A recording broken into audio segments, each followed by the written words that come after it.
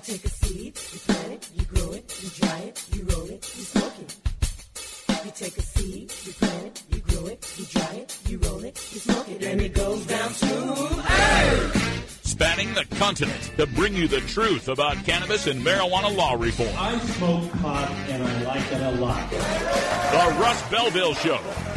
The voice of the marijuana nation. It's like marijuana ought to be legalized. Good people smoke marijuana. Now, here's your host, Radical Russ Belville. Good day, toters and tokettes and non-token lovers of liberty. It is Tuesday, February 14th, 2017, and it's got to be 420 somewhere in the world. It's episode 889, and coming up on today's show, in the Cannabis Focus, we'll take a look at California cities trying to ban personal indoor marijuana cultivation. In Drug War Data Mining, we get financial data on the growth of marijuana stocks. In our activist agenda, Normal's Kevin Mamalji joins us to discuss how Normal is battling for our right to work. Also, in our radical rant, I'll discuss the most compelling reasons to support marijuana legalization. Then, in hour two, we'll talk about Attorney General Sessions, and we'll talk also about the DEA dropping some of the reefer madness from their website, and updates on Vermont and the kratom herb. But first, let's get to the Cannabis Headline News. Covering the latest headlines in consumer cannabis, medical marijuana, and industrial hemp. Now your marijuana headlines in 4 minutes and 20 seconds. This is Cannabis News. This is your Cannabis Headline News for Tuesday, February 14th, 2017. The New Mexico State Senate approved revisions Monday to the state's 2007 medical cannabis law, sponsored by Senator Cisco McSorley, a Democrat from Albuquerque. The bill now moves to the House of Representatives. It would add to the current law 14 medical conditions that qualify for a treatment with marijuana and already have been reviewed by regulators, including patients diagnosed with substance use disorders, without specifying what addictions are covered. The bill would increase the maximum number of plants for each grower once the number of registered patients statewide reaches 35,000. There currently are about 32,000 registered patients, with growers limited to 450 plants each. Earlier bill provisions were dropped that would have allowed military veterans to qualify as patients without a diagnosis. Visitors enrolled in other state medical marijuana programs would be able to buy in New Mexico under the new measures. Pueblo County, Colorado's Board of Commissioners on Monday morning approved a contract that creates a nearly $475,000 scholarship fund for local high school seniors attending college in Pueblo.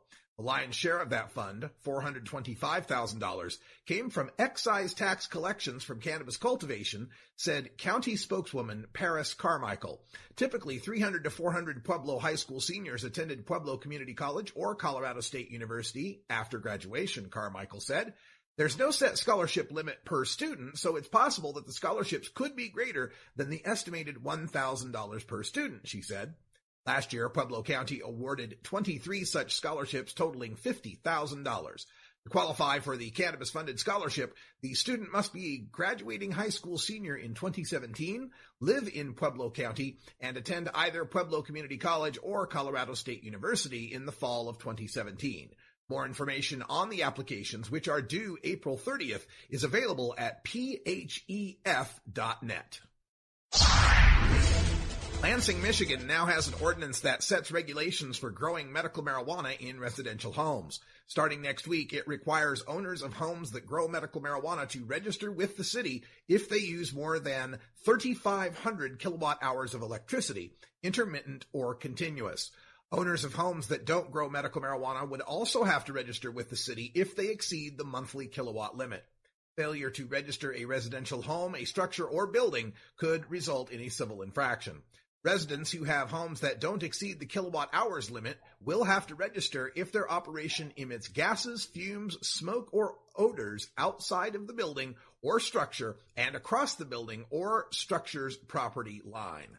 A Wyoming Senate committee on Monday scaled back a bill that modifies the penalty structure for marijuana possession and closes the edibles loophole for marijuana-containing products.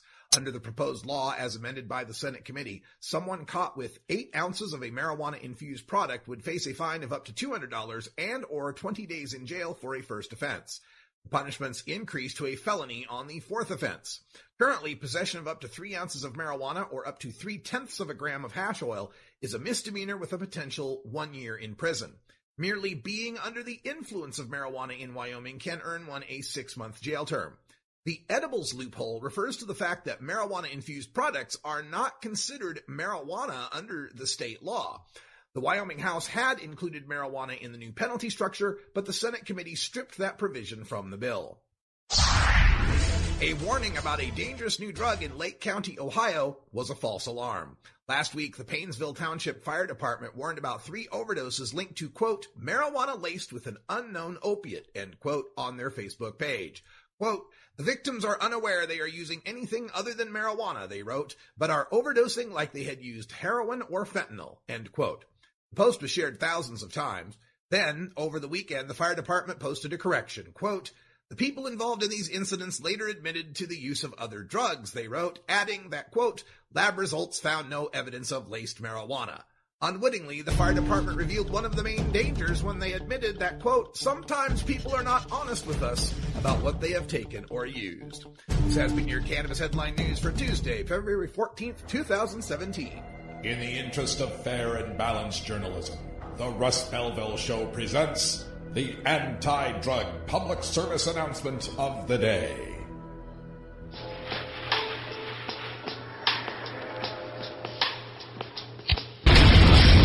Every cigarette is doing you damage. Every time you inhale, tobacco smoke condenses in your lungs to form tar. This is a healthy lung. And this is the amount of tar a pack-a-day smoker breathes in every year. Every cigarette is doing you damage. Authorised by the Australian Government, Canberra. This has been the Russ Belville Show's anti-drug public service announcement of the day, exclusively on RadicalRuss.com.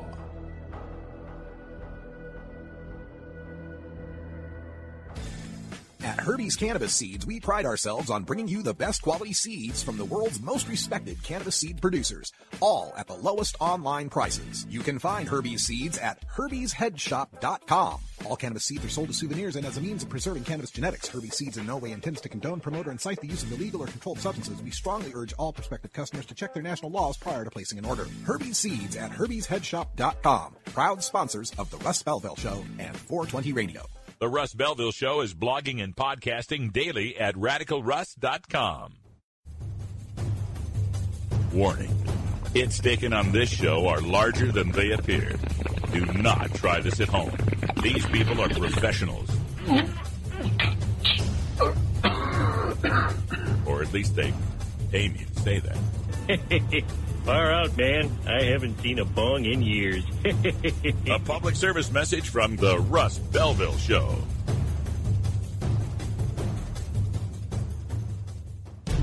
The world of cannabis is evolving at a frenetic pace.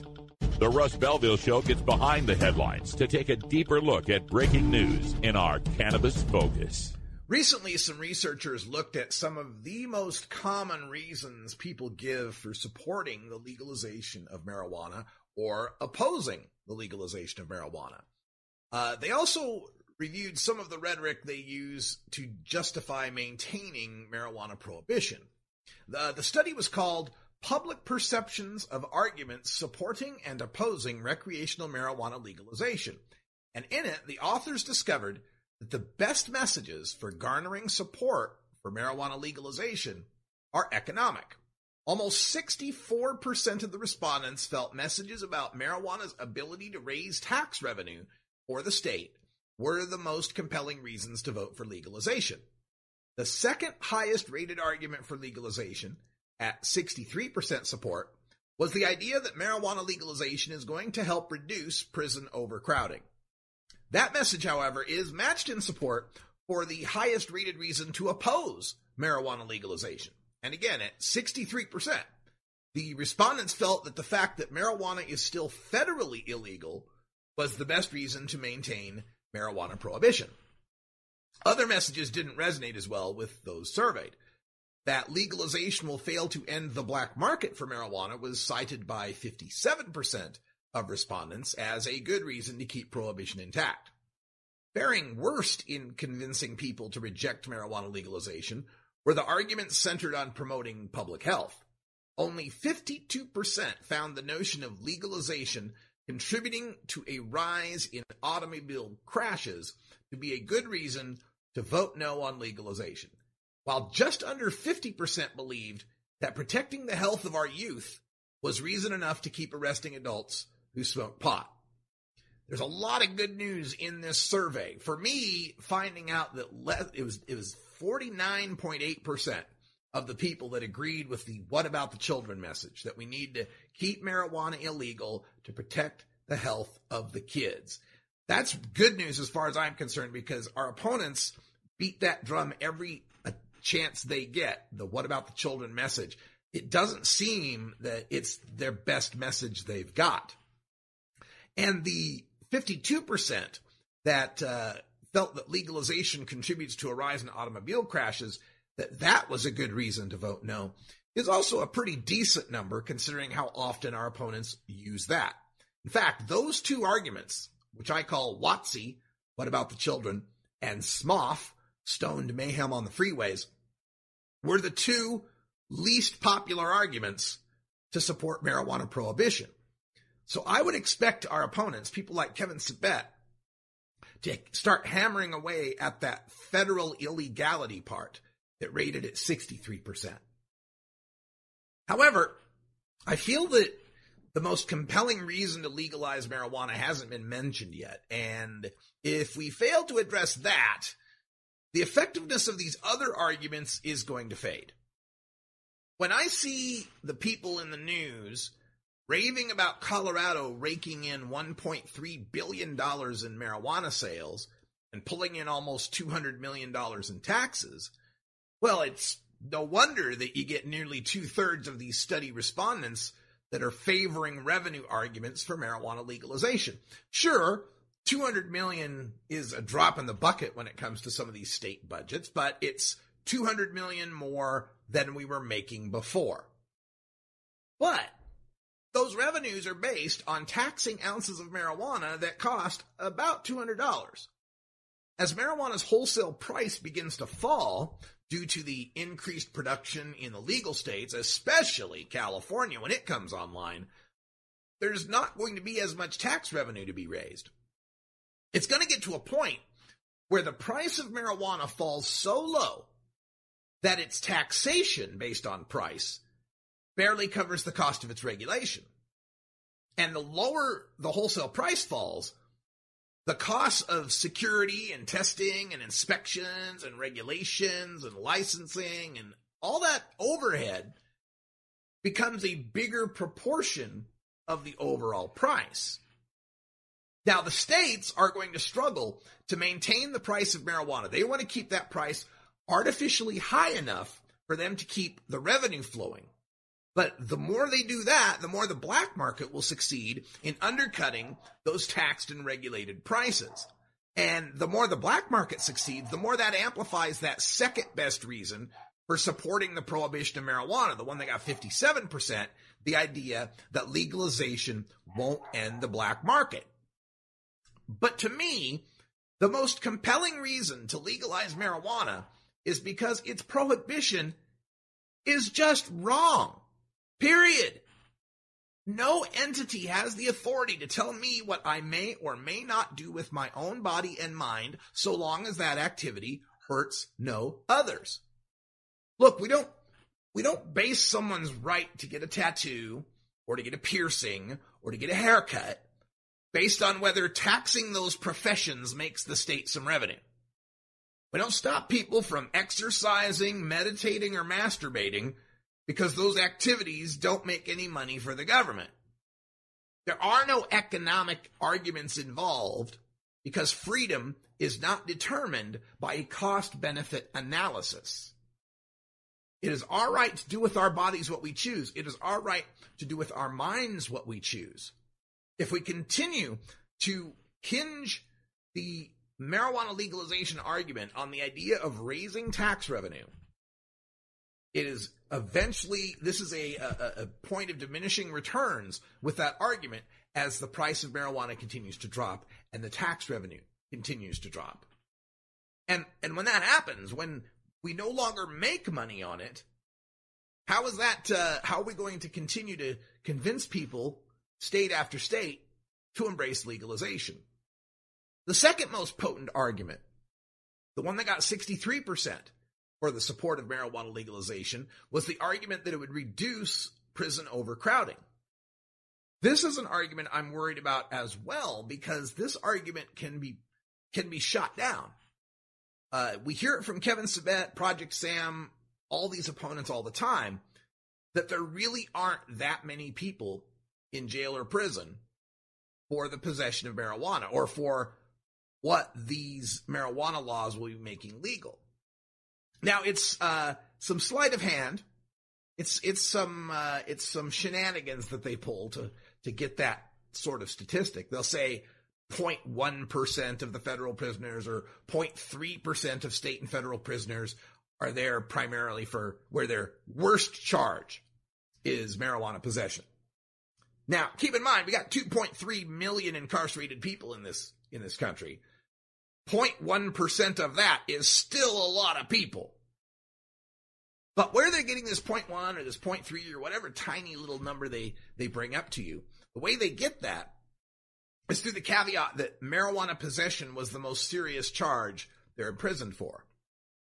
What happens when people get busted for drugs, get busted for marijuana, is that prosecutors will stack on as many charges as they can, and the biggest charges they can, in the hopes they can use those as bargaining chips when it comes down to the plea bargain process.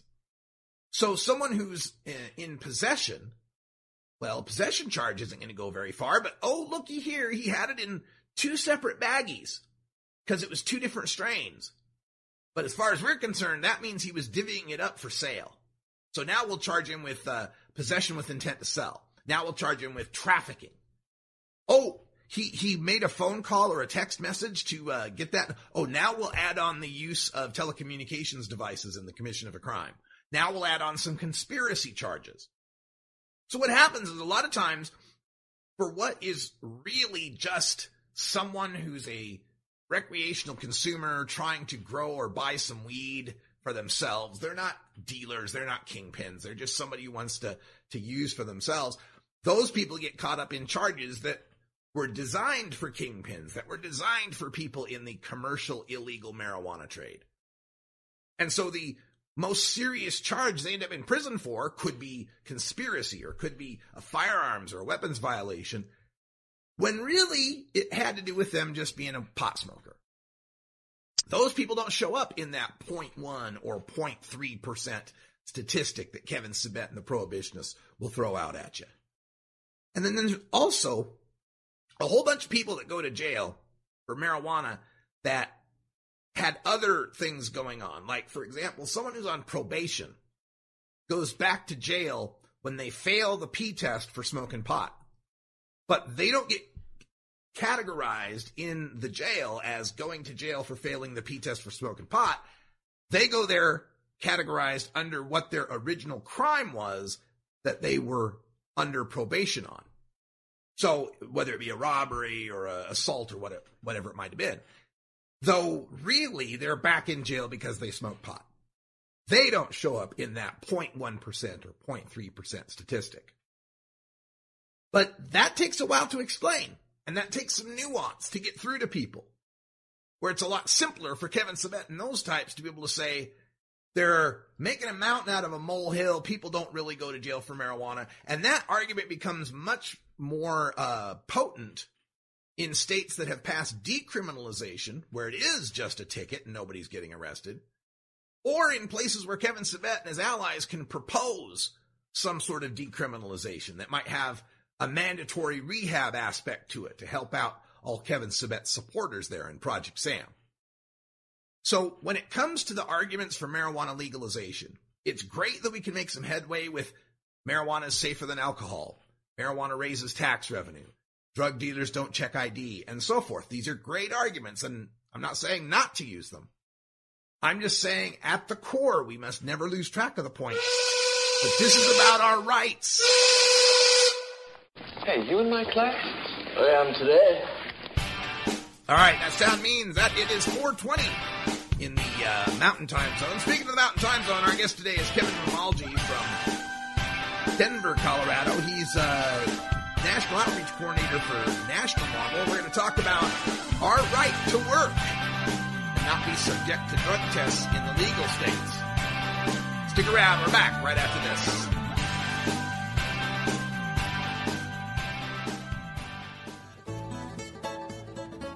New beginner guitars and banjos are often constructed much better than ones built before your time. Why struggle? Get a new instrument or fix the old one. The trusted professionals at the Fingerboard Extension will evaluate your instrument for free. Repairs are priced for people who work for a living. Stop by the Fingerboard Extension downtown Corvallis at 120 Northwest 2nd Street today, or check out its inventory on the web at fingerboardextension.com. You're listening to the Russ Belville Show. As someone who is a social worker, I think we really must look at the way we're handling marijuana in this country. You can find Radical Russ online everywhere. Georgia. Hi, this is Willie Nelson. Alcohol prohibition didn't work in the 1920s, and marijuana prohibition isn't working today. It's time we stopped arresting responsible marijuana smokers. It's the fair thing to do. For more information, contact NORML, the National Organization for the Reform of Marijuana Laws. Call toll-free 888-67-NORML or visit their website at norml.org. Promoting the end of adult cannabis prohibition is easy because we have facts, science, reason, compassion, evidence, truth, and logic on our side. It's even easier when researchers catalog it all for us. Learn how to gather the facts on marijuana use, arrests, seizures, rehabs, drug tests, and more on this edition of Drug War Data Mining. Before we get to the data mines, my apologies to the folks watching out there on YouTube. I just did in the last segment what was supposed to be the Radical Rant. And so you're probably looking over there at the graphics going, what's he talking about? That has nothing to do with that. So, all right. So we're going to do a switch on the fly here. I'll take care of the focus segment where the rant is. And oh my goodness, so much new stuff to press. Anyway, let's get to the drug war data mines because we got this story coming out of Entrepreneur Magazine about how the cannabis stock index grew by 236% in 2016. And it points out how even though marijuana is illegal, and we got this new Trump administration, how the desire to invest in the green rush does not seem to be slowing down.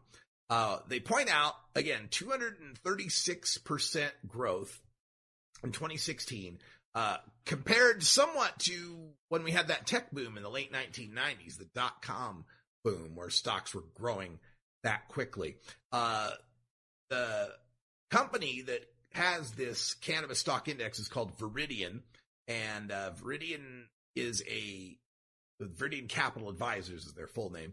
They're financial and consulting services, and they've developed this cannabis stock index. It's got 50 publicly traded legal marijuana companies. Now, the companies are mostly tracked on what's called the OTC, the pink sheets, the over-the-counter stock exchanges, rather than the New York Stock Exchange or NASDAQ. There's still the problem of marijuana being federally illegal, and so the SEC, these organizations that regulate and control the major stock exchanges, are still wary of the companies, especially the ones that are direct marijuana companies, plant-touching companies, we like to call them. So most of this is from OTC stocks. There is one company traded over the New York Stock Exchange. That's Innovative Industrial Properties. They opened at $19.75 a share, but their stock is down recently. I just checked it this morning. It's down to $17.78 a share.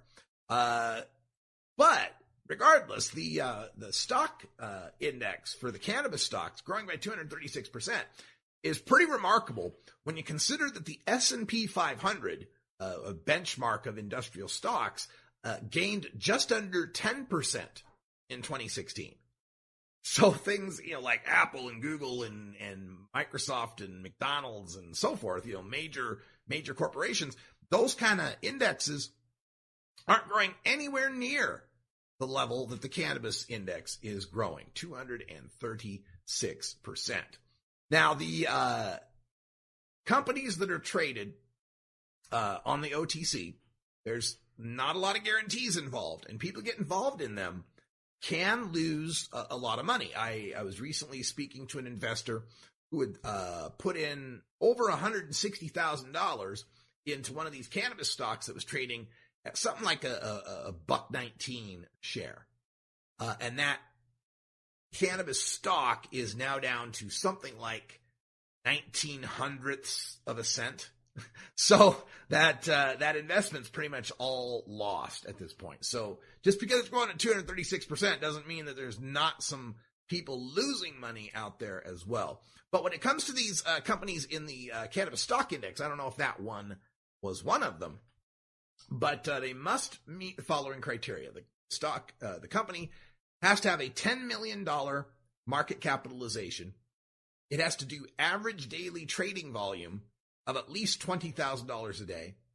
It has to have a float or outstanding shares of at least 25%, and its financial reports must be filed on time for at least the last 6 months.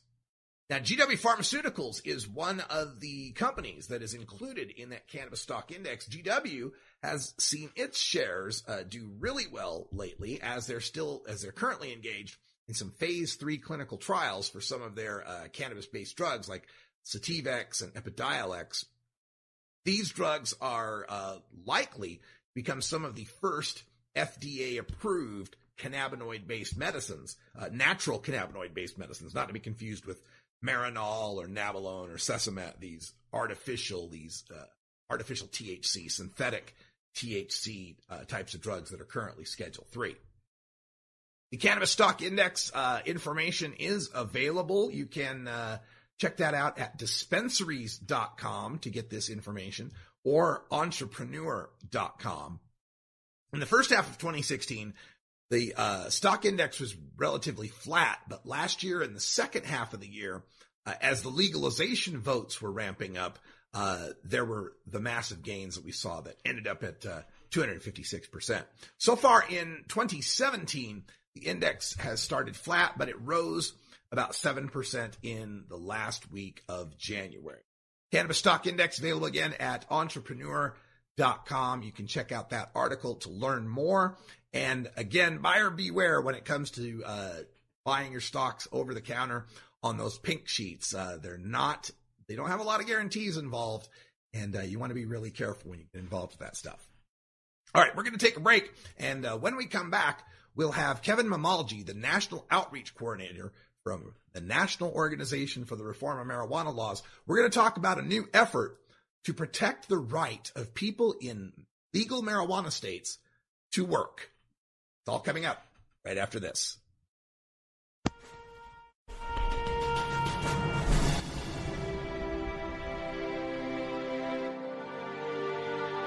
This is the Russ Belville Show on CannabisRadio.com.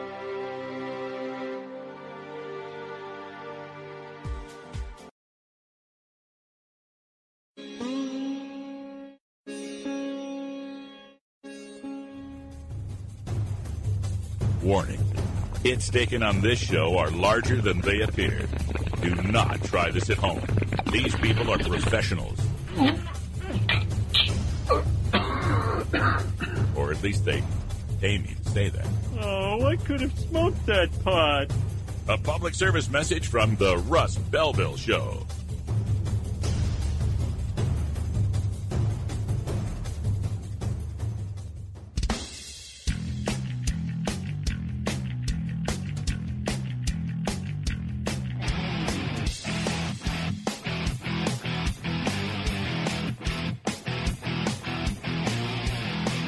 activism begins with ACT. The Russ Belville Show features the stories of hardworking grassroots activists working for an end to prohibition in today's activist agenda. All right, welcome back, everybody. Today in the activist agenda, we are joined by Kevin Mamalji. He is the National Outreach Coordinator for NORML, the national organization for the reform of marijuana laws. And I'm just trying to get the mic up so he can hear me. Okay, let's see. So many settings. Let's see. Can you hear me okay now? Kevin, you out there? Hello, Kevin. Can you hear me okay? Okay, still having some difficulty. There we go. Let's see if we got you. Are you there now, Kevin? Yeah, I can hear you, Russ. All right. So many mute buttons and things I had to get to, but we've got you on the line. Glad to have you here. Thanks for joining us. You're in Denver, I presume? Yes, sir. Okay, fantastic. Now, the reason we got you on the show today is to discuss a new missive that I received from National NORML discussing a effort to fight for our right to work, to not be discriminated against just because we're cannabis consumers in these legal states. Give our listeners a little taste of what's going on here. So, as you know, we've seen some progress with legalization across the country. Couple that with the 29 states that have a medical program. This issue kind of came up organically, to be honest with you. Several of our chapters operating in states like Colorado, California, Oregon, Washington, they all started to get emails and comments on social media asking about what we could do to help protect them against the discriminatory practice of drug testing.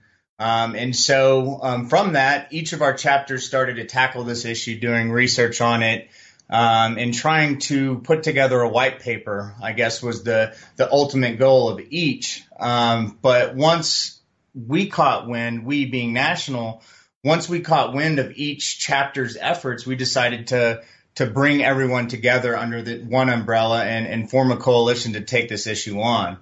Because as you know, I mean, this is probably, I would say, one of the biggest issues facing marijuana consumers in post-legalization states. I mean, we're making a product readily available and legal, but yet we can't consume it because we could risk losing our job. So it's an important issue, and I'm excited about the coalition that we've put together so far. Yes. In fact, today in Salem, there is some discussion happening in the State House about a bill proposed by Portland NORML to add on to our states. Our state has a law that says you can't fire or discriminate against people because of their smoking of tobacco, and they're trying to tack marijuana onto that, smoking or vaporization of cannabis onto that law. I understand Colorado's got the lawful off-duty activities statute, but that was kind of shot down when it came to medical marijuana. What are some of the tactics being used in these legal states other than what I just described in Oregon? In regards to reform, is that in reform? Yeah, how we're going to protect people's right to use cannabis and not get fired. I mean, honestly, test. Sure. A lot of it's education. I mean, a lot of people, the whole reason that this drug testing culture exists in America today is because it was a misinformation campaign pushed by those that, you know, were seeking to benefit financially from selling drug testing kits and things of that nature. And so I think really educating companies that simply just because someone has, you know, they tested dirty, as it's often referred to, their urinalysis is they detect marijuana in a urinalysis, it doesn't mean that they're impaired. And I think once companies start to realize that the argument that these drug tests are needed to make sure that we're providing a safe, drug-free workspace, I mean, it's not really owning up to that. Simply, again, just because we're not talking about impairment, we're talking about trace metabolites, and that's where a big part of this coalition is going to spend its time is educating lawmakers about this with the hopes of drafting legislation. Of course, in addition to what the bill there in Oregon, I believe it's Senate Bill 301. There's an effort in Washington, House Bill 1094, which is similar to, it sounds like they're similar. I mean, and the goal is to end the discrimination that we have to deal with as marijuana consumers. So education is going to be the key, but hopefully the end result will net some legislative efforts in some of these other states like Colorado. Hopefully next legislative session we'll see a sponsor of legislation similar to what you guys have there in Oregon. But yeah. So the coalition then would include normal chapters in Washington, Oregon, California, Colorado, any others?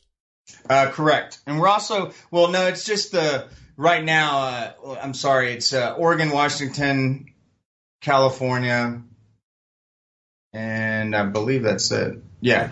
Colorado's not involved at this point? I'm sorry, Colorado as well. So we're still waiting for, say, Massachusetts to get on board with mass and normal. Okay. Yeah, absolutely. And I mean, it's interesting when you start looking at this issue. There's been some pretty progressive efforts by municipalities. For example, the city of Boulder in 1989 passed a local ordinance banning random drug testing by private employers in the city.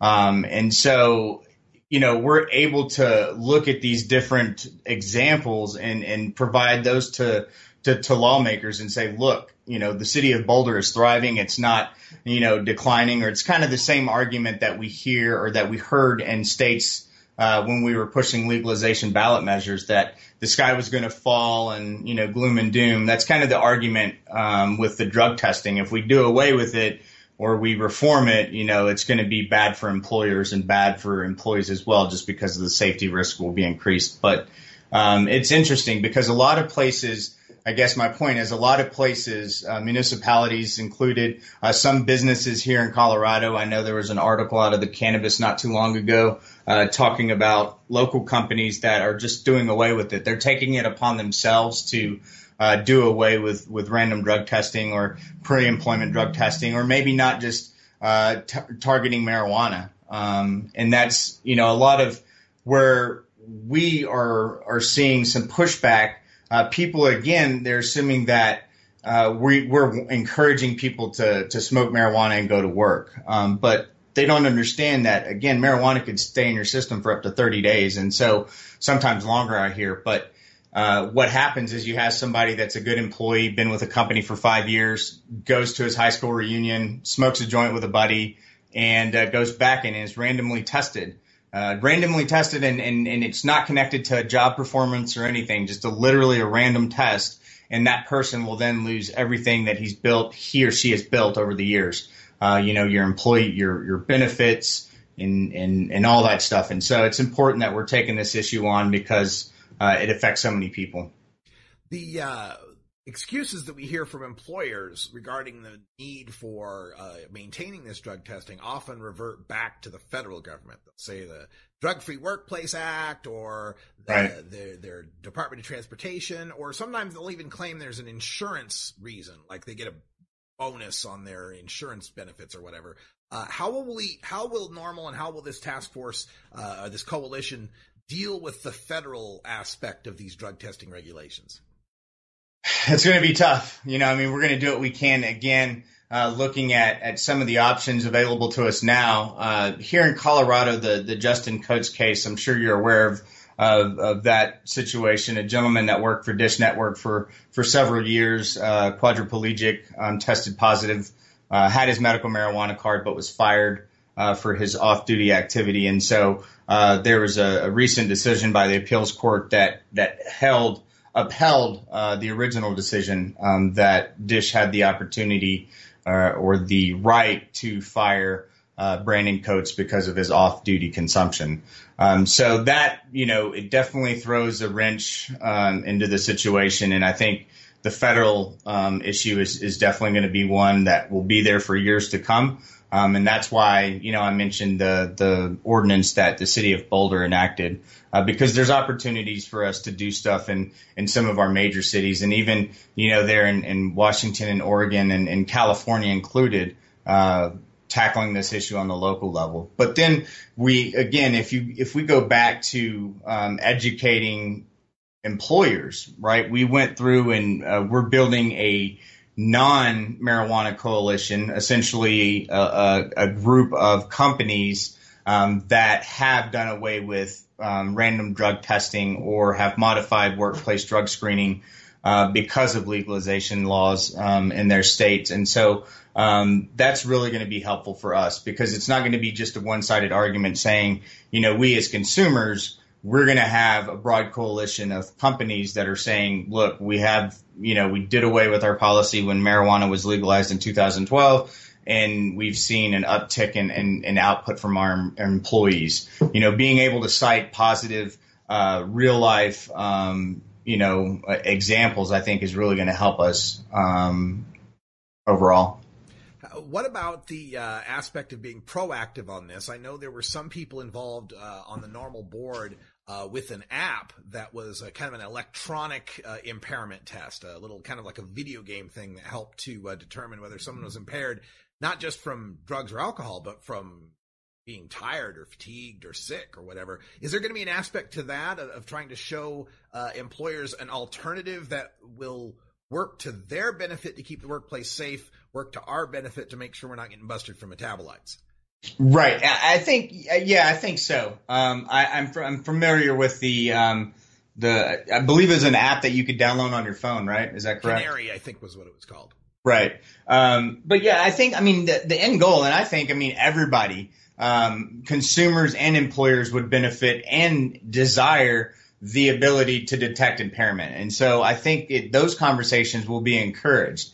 If we can get to a place where you can detect impairment and it's proven scientifically, it's not just an arbitrary limit that like what we saw in Colorado with its 5 nanogram DUI, stuff. So I think impairment is going to be the center of conversations moving forward, because again, that's where we as marijuana consumers are being discriminated against, because what we're talking about is off the clock, off duty consumption. And so I think that's one of the things that we need to continue to highlight, is that we are by no way advocating for people to consume marijuana and then go into the workplace and put people at risk, say a forklift operator or whoever it may be. We're just arguing for folks that are responsible consumers, consuming off the clock in the privacy of their home, and aren't impaired while on the clock. And so that's definitely going to be a conversation as we move forward.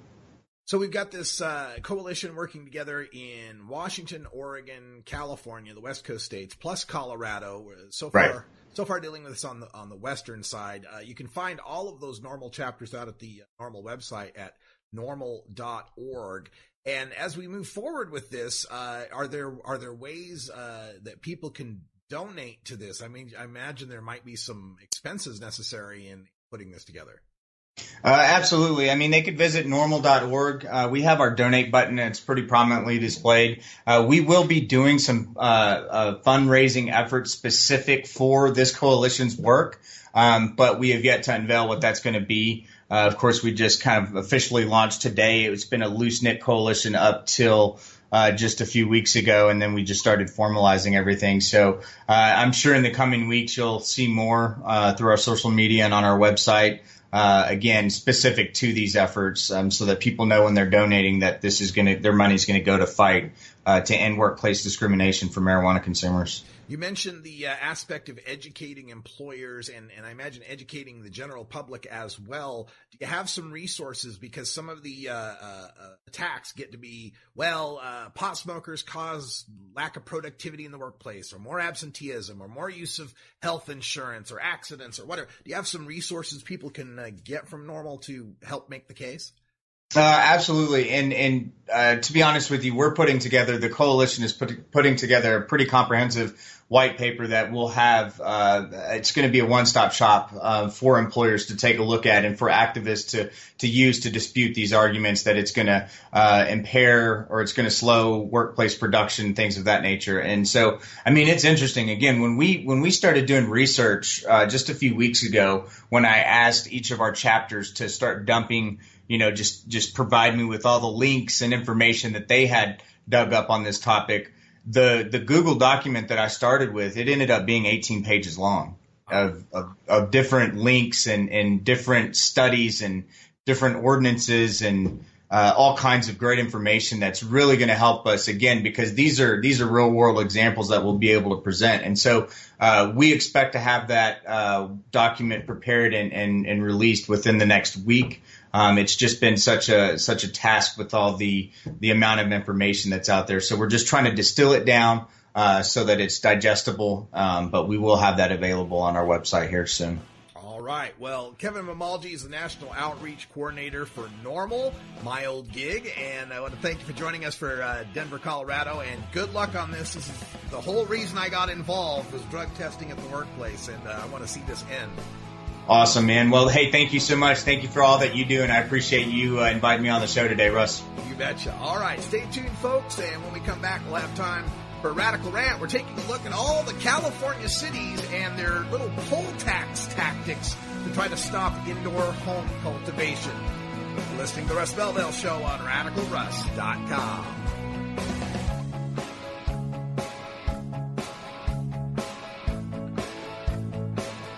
This is the Russ Belville Show on CannabisRadio.com.